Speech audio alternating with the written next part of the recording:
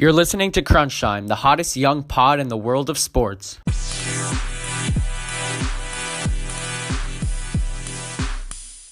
All right, welcome back to episode 39 of Crunch Time Podcast. I'm Mikey. I'm joined by Sam, and today we are joined by a very special guest. Please welcome former Buffalo Sabres player Rob Ray. Thank you so much for joining the podcast today. How are you doing?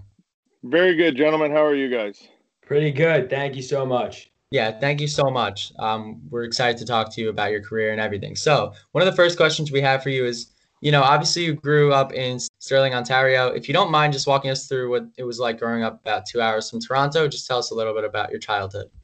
Well, small town, guys. Population of about 1,200 people.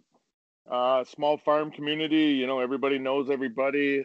You have one gas station in town. There wasn't even a stoplight till, after I left. One little convenience store, grocery store, rink, and that's about it. There's not a lot there. It's a farming community and, a very tight-knit place. And, the thing was you got plenty of opportunity to play, not because you had the rink, but a lot of outdoor opportunities there. So you played hockey all the time and softball in the summer, hockey in the winter, and, fortunate enough to get plenty of opportunity to move on. Yeah, no, that's awesome. Not many people know this, but you played for the Trenton Bobcats and the Cornwall Royals before finally making it onto an NHL roster. How would you describe your time in the minor leagues? Well, it was because I came from a small town. Nobody that I knew had ever experienced anything like that before. And you didn't have anybody to turn to for your advice. So after my second year of Bantam, I went to play Junior B in Trenton for the Bobcats. And, it was in a couple towns over from mine. So there was a lot of traveling back and forth. But you're, a 15-year-old kid playing with men. These guys were, 2021. It was a tough rumble league back then. And you really got your eyes opened up really quick about what hockey was all about moving forward. And, had a good year there, moved on to the Whippy Lum in the next year, which is a one-year Tier 2 team that I played on. Actually, three guys off that team actually moved to the NHL, Yanni with the Jersey Devils and Teppo Numminen and myself. So it was a team that we only won like 9 or 10 games all season long. We were horrible, but three of us ended up making to the NHL, so it was cool. But when I left there and got drafted to Cornwall, it was a pretty special time. 3 years down in Cornwall with the Royals, and it was a great town. It's a hard-working blue-collar town that people really appreciate the game, understand the game, and had a good opportunity to live with some really good people down there as billets. And it was something that if it had been over then my career, then it was fulfilled because I enjoyed it so much, and fortunately I was able to move on from there. Yeah, no, that's awesome.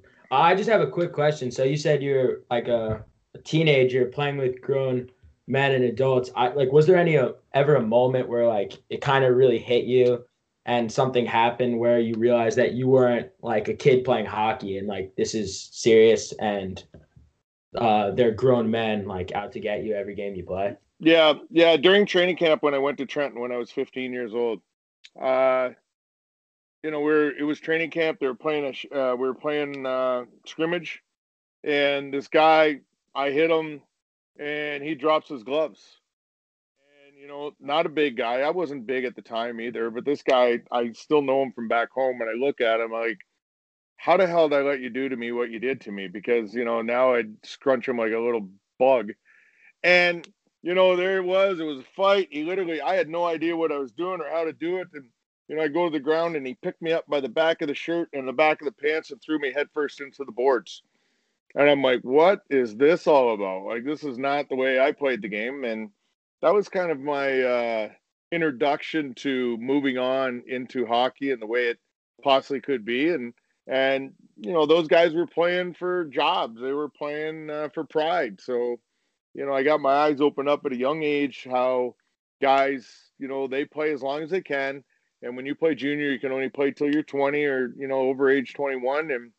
And it's those guys just love the game. So they did whatever they could do to make a team. Right. That sounds great. You were lucky enough to face off against stars like Wayne Gretzky throughout your career. Just explain what it was like taking the ice with debatably the best hockey player ever.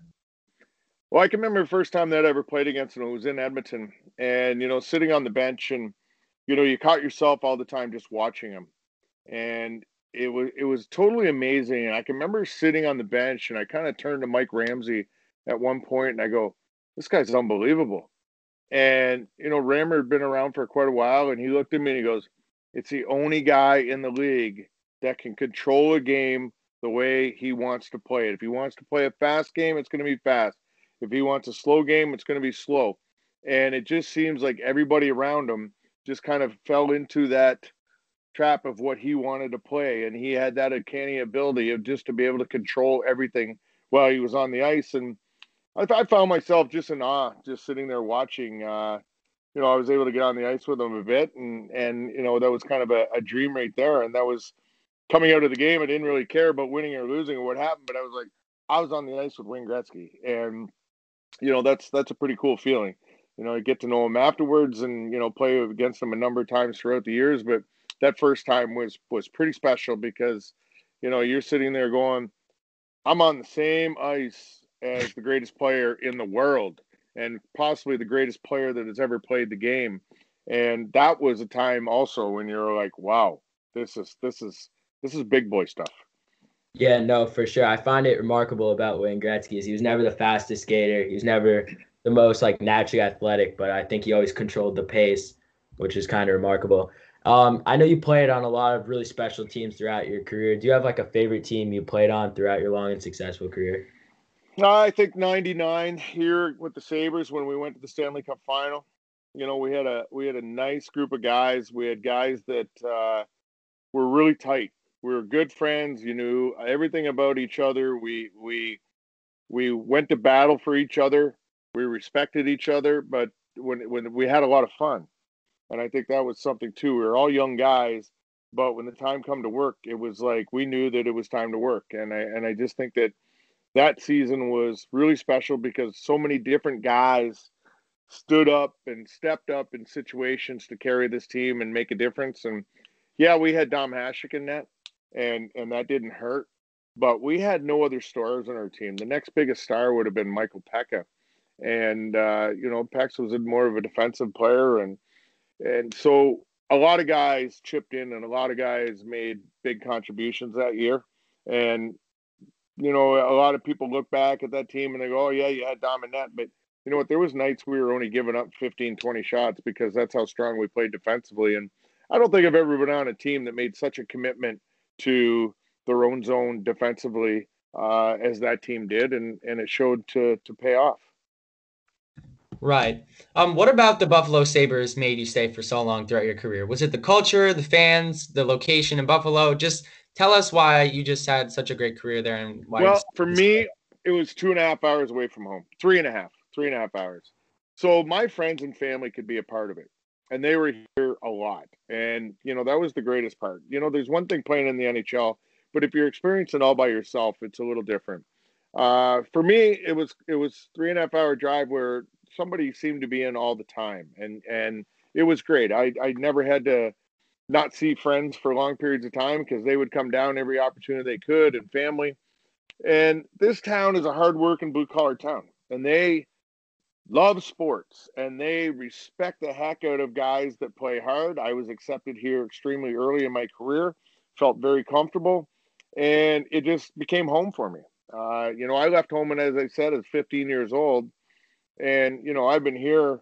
I'm 52, so I've been here pretty much the rest of my life, and it's a type of person that you're not going to tell them something and lie to them because they're educated on the sport, and whether it's football or hockey, and so you can just be yourself and truthful. And here it's not, hey, how big a house you have, what kind of car you drive, how you dress.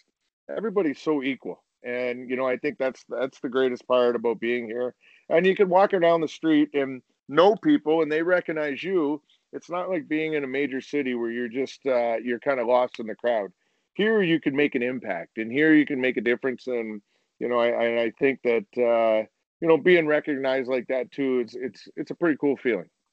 Yeah, no, for sure. That definitely sounds great to have meant something to such an important city.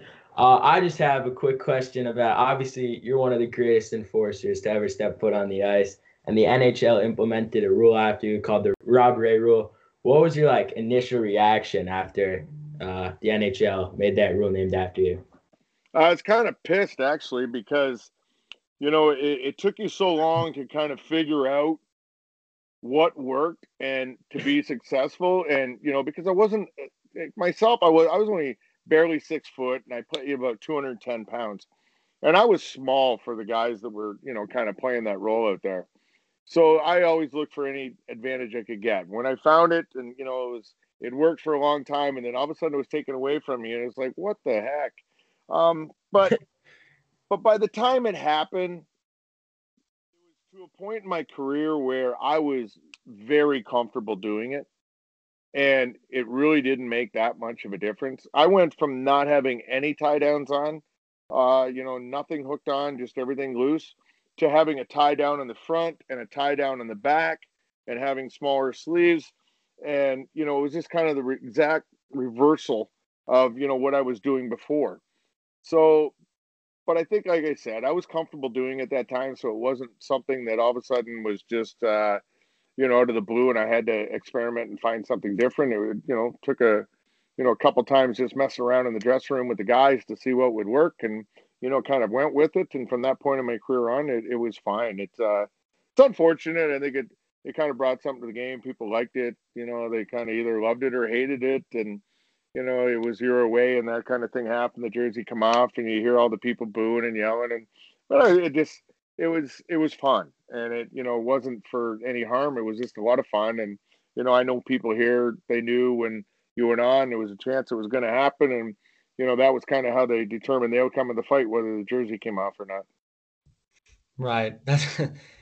Can you just describe the Buffalo sports fans? Obviously, the Sabres fans are extremely passionate, as well as the Bills fans for the Yeah. NFL. What can you say about Buffalo fans in general? When you say passionate, that's a perfect word, because like I said, it's a blue collar, hardworking town, and these people here put an awful lot of what they make back into sports in this town. And the thing is here, you've got the Bills, which has a fantastic following, and it's amazing every Sunday. The number of people that they live and die by that. The Sabres, the same thing. You've got people in this town that that's their life. That's religion for them. And the good thing is too, you got a lacrosse team here. The Bandits, they pack the arena when the Bandits play here. So across the board, it's a very well educated fan that understands the game, and it's not always the winning and losing. It's going out and giving that effort. And if they can walk away and say, "Hey, we gave everything we had tonight, just wasn't our day," then they're fine with that. You want to see you win, but in the most part, they're very good judges of what your effort is. And if they don't like it, then they're going to let you know it. But if they like it, there's no better place to be around when you're successful and having a good team, because they are so into it. It's the greatest thing I ever saw for hockey was when we were playing the Leafs in '99, and you'd go downtown for a game, and you'd get to the rink by 3 o'clock, and the parking lots and everything were so full of people tailgating, coming to our games and all that, and they were literally camping out there waiting for the next game to happen, that they couldn't get enough of it, and it was totally, totally amazing to see.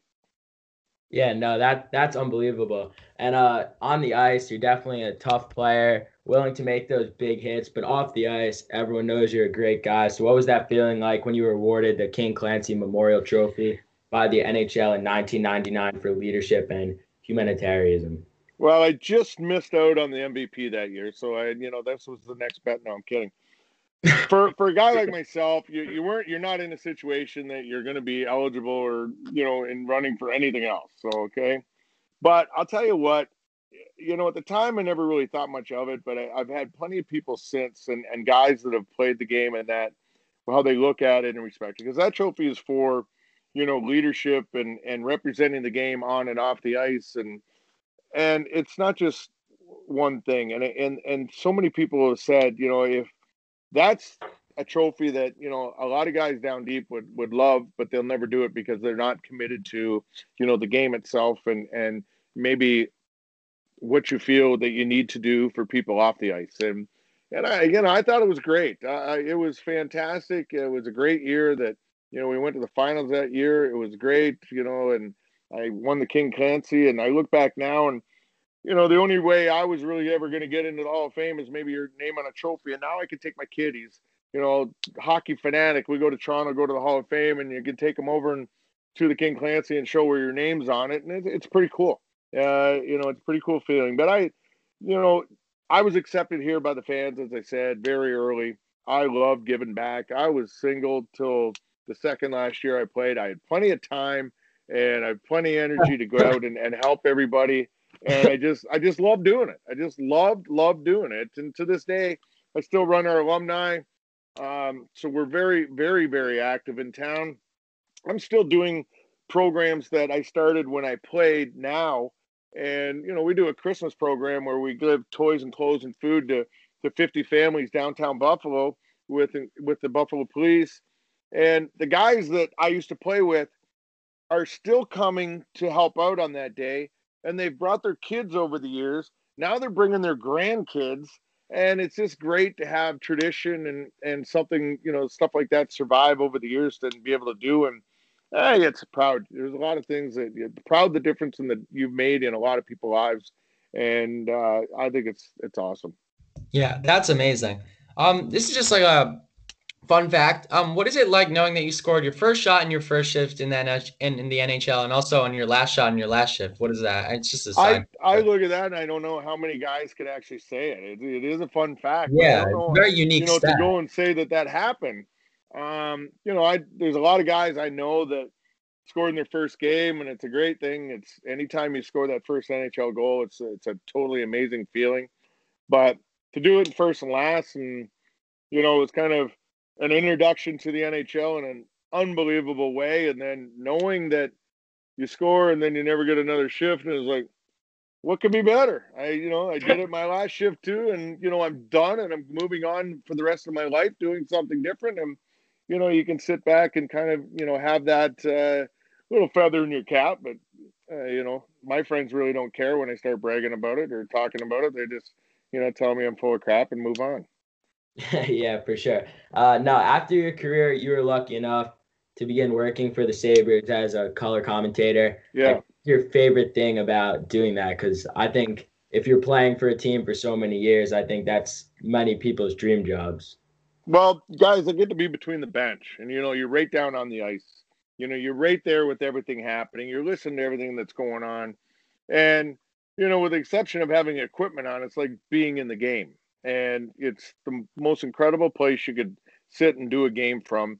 To be on the road, still be a part of the team, kind of still have that emotional feeling, roller coaster, win, lose, and all that kind of thing. Being able to still travel, and I always thought at the end of my career, what am I going to do? But my biggest fear when it was over was like, when I go back to the rink, are people going to look at you and go like, what the heck are you doing here? You're done. Get out of here. It's over with. But this gives you a purpose to be there, and that's another thing, that there's a lot of guys that sometimes don't like to come back and be a part because they don't feel that they are going to be accepted, and that people look at them in the same way I thought is, why are you here? What are you doing? For me, I'm very lucky that I get to work with Rick Jenneret, one of the best that's ever done the games. We got a very good crew, Marty Braun now. We've had Brad May over the years. So it keeps you in the game. It keeps you alive. It keeps you, relevant, within the organization. And what else I got to do? I got nothing else to do. So it's that fun too. And it doesn't hurt once in a while just getting away from home and being on the road and by yourself. Yeah, no, definitely. Another thing, after your career was over, is you wrote a book, Razor's Edge, in 2007. Yeah. What was the inspiration behind that? Because that's really cool.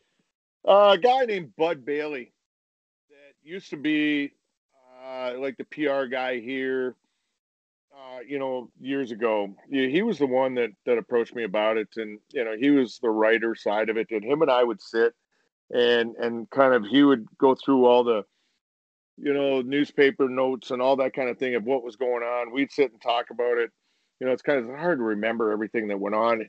you kind of sit, talk about it. He'd pick stuff out, put it down on paper, and it was cool. It was fun to do. It took a while, but it was fun to do. And at the time, you don't really think about it. But now I have kids. My son, as I said, is 11. My daughter's 16, and neither one of them have read the book. But at some point here in their lives, they'll be able to open it up and read, kind of what you went through from day one, working your way up till the end, and maybe get a better understanding of it. You got to understand, yeah, I was fortunate enough to play in the NHL. A lot of people looked at you like, oh, you're so, but your kids look at you like your dad. Okay, your dad, and it doesn't matter what you do, what you've done. That means not a lot to them at some point. It does a little more for my son because he's playing hockey now and he sees how people are. But so someday they'll be able to look back and know that I wasn't BSing them all along the way of things I went through and what things I had to do. They'll be able to see it and read it in that book. So that's cool that way. Yeah, no, for sure. That's definitely like an experience that not many people can say they had. And then what was your experience now, like hosting the weekly television show, The Enforcers, with former Buffalo Bills star Reuben Brown? Reuben and I did that show for a number of years. And, him and I had a lot of fun doing it. At the time, the show was called The Enforcers. And, we did it. And then Andrew Peters joined us, Matthew Barnaby. So we had a good variety of guys on it. It was a lot of fun because he covered the Bills side. I do the Sabres. I have a lot of interaction back and forth. And then, it's branched off now to the Instigators that Andrew Peters and Craig Rivet do, along with Marty Braun. And, I do it one day a week with them as well. So, it's great. It's like I say, this town is sports. And to sit there and listen to guys that actually play the game, and whether it was the Bills or the Sabres, and tell stories and talk about things and get their opinion, it's awesome. It's a great opportunity, and I know the people love it too. It's it's something that it's very highly rated stuff, and people can't get enough of it. So, and on the other turn too, right now it gives you an opportunity to stay somewhat busy when the games aren't on. No, definitely. The last question we have for you today is, how do you see the future looking for the Buffalo Sabres after a below-average year in 2020? I think it's bright, guys. See, they've made moves. Kevin Adams has done an excellent job. And, just bringing Stahl in was a big thing. You bring Stahl in, and here's a very well-respected guy, accomplished guy in the game. He's been around. Guys are going to look at him and listen to him.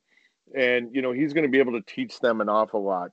And Jack is just getting better and better every year. He's maturing. His game is maturing as well. But he needed a little help. And I think this is a great opportunity here for Stahl coming in. You sit here and you just hope Skinner can get back on track. You got Darlene that's maturing in front of your eyes, and you just hope the sky's the limit for this kid coming in. You bring Taylor Hall in, one of the most feared guys on the ice due to his speed and his ability. Playing Jack and Taylor Hall together could be, pretty darn exciting. I wouldn't want to be a D on the opposition, having these two guys come down on me, because the speed they're going to have, and maybe the magic, hopefully, that they can create between the two of them. But I think they've done a really good job of just kind of adding a little grit to our team. Cody Eakin coming in, he's not a guy that's going to fight, but he's a guy that, causes a lot of havoc, and he works extremely hard, and hopefully that's contagious to the lineup. And you got Yoki Haru and some of these young kids on the back end that are maturing. They're getting better. Victor Olson, he had a fantastic year. So, you're kind of looking that now you've got something to put together. And I think, the past few years, you had your stars, 2 or 3, and then everything else was either young or getting a little old. And now you got a much better core of guys that, if they can pull it together, and if it's going to be a shortened season, it's going to be tough. But I just think they've went over the top to give themselves an opportunity to be way more competitive this year. Definitely. All right. Well, thank you so much for joining us on the podcast today. This really means a lot to us. Sam, any last words? I don't know. Yeah. No, thank you so much. I hope your family is staying safe and healthy during these crazy times. Yeah, it's actually been great. It's a tough time, but it's been a really good opportunity to sit back and spend a lot of time with the kids. And, it's amazing the things you miss out on when you're on the road.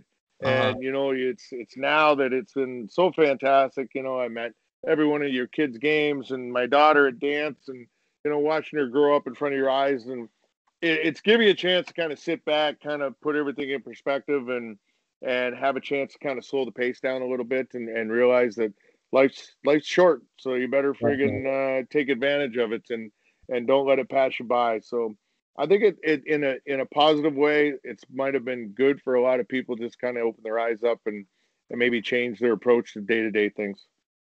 Thanks for listening to this episode of Crunch Time. We'll be back with new episodes every Wednesday and Saturday. Follow our Instagram at Crunch Time Pod. We're available on Spotify, Apple, Anchor, and many other streaming platforms. And we have a TikTok, so please go check that out. And we will see you next time.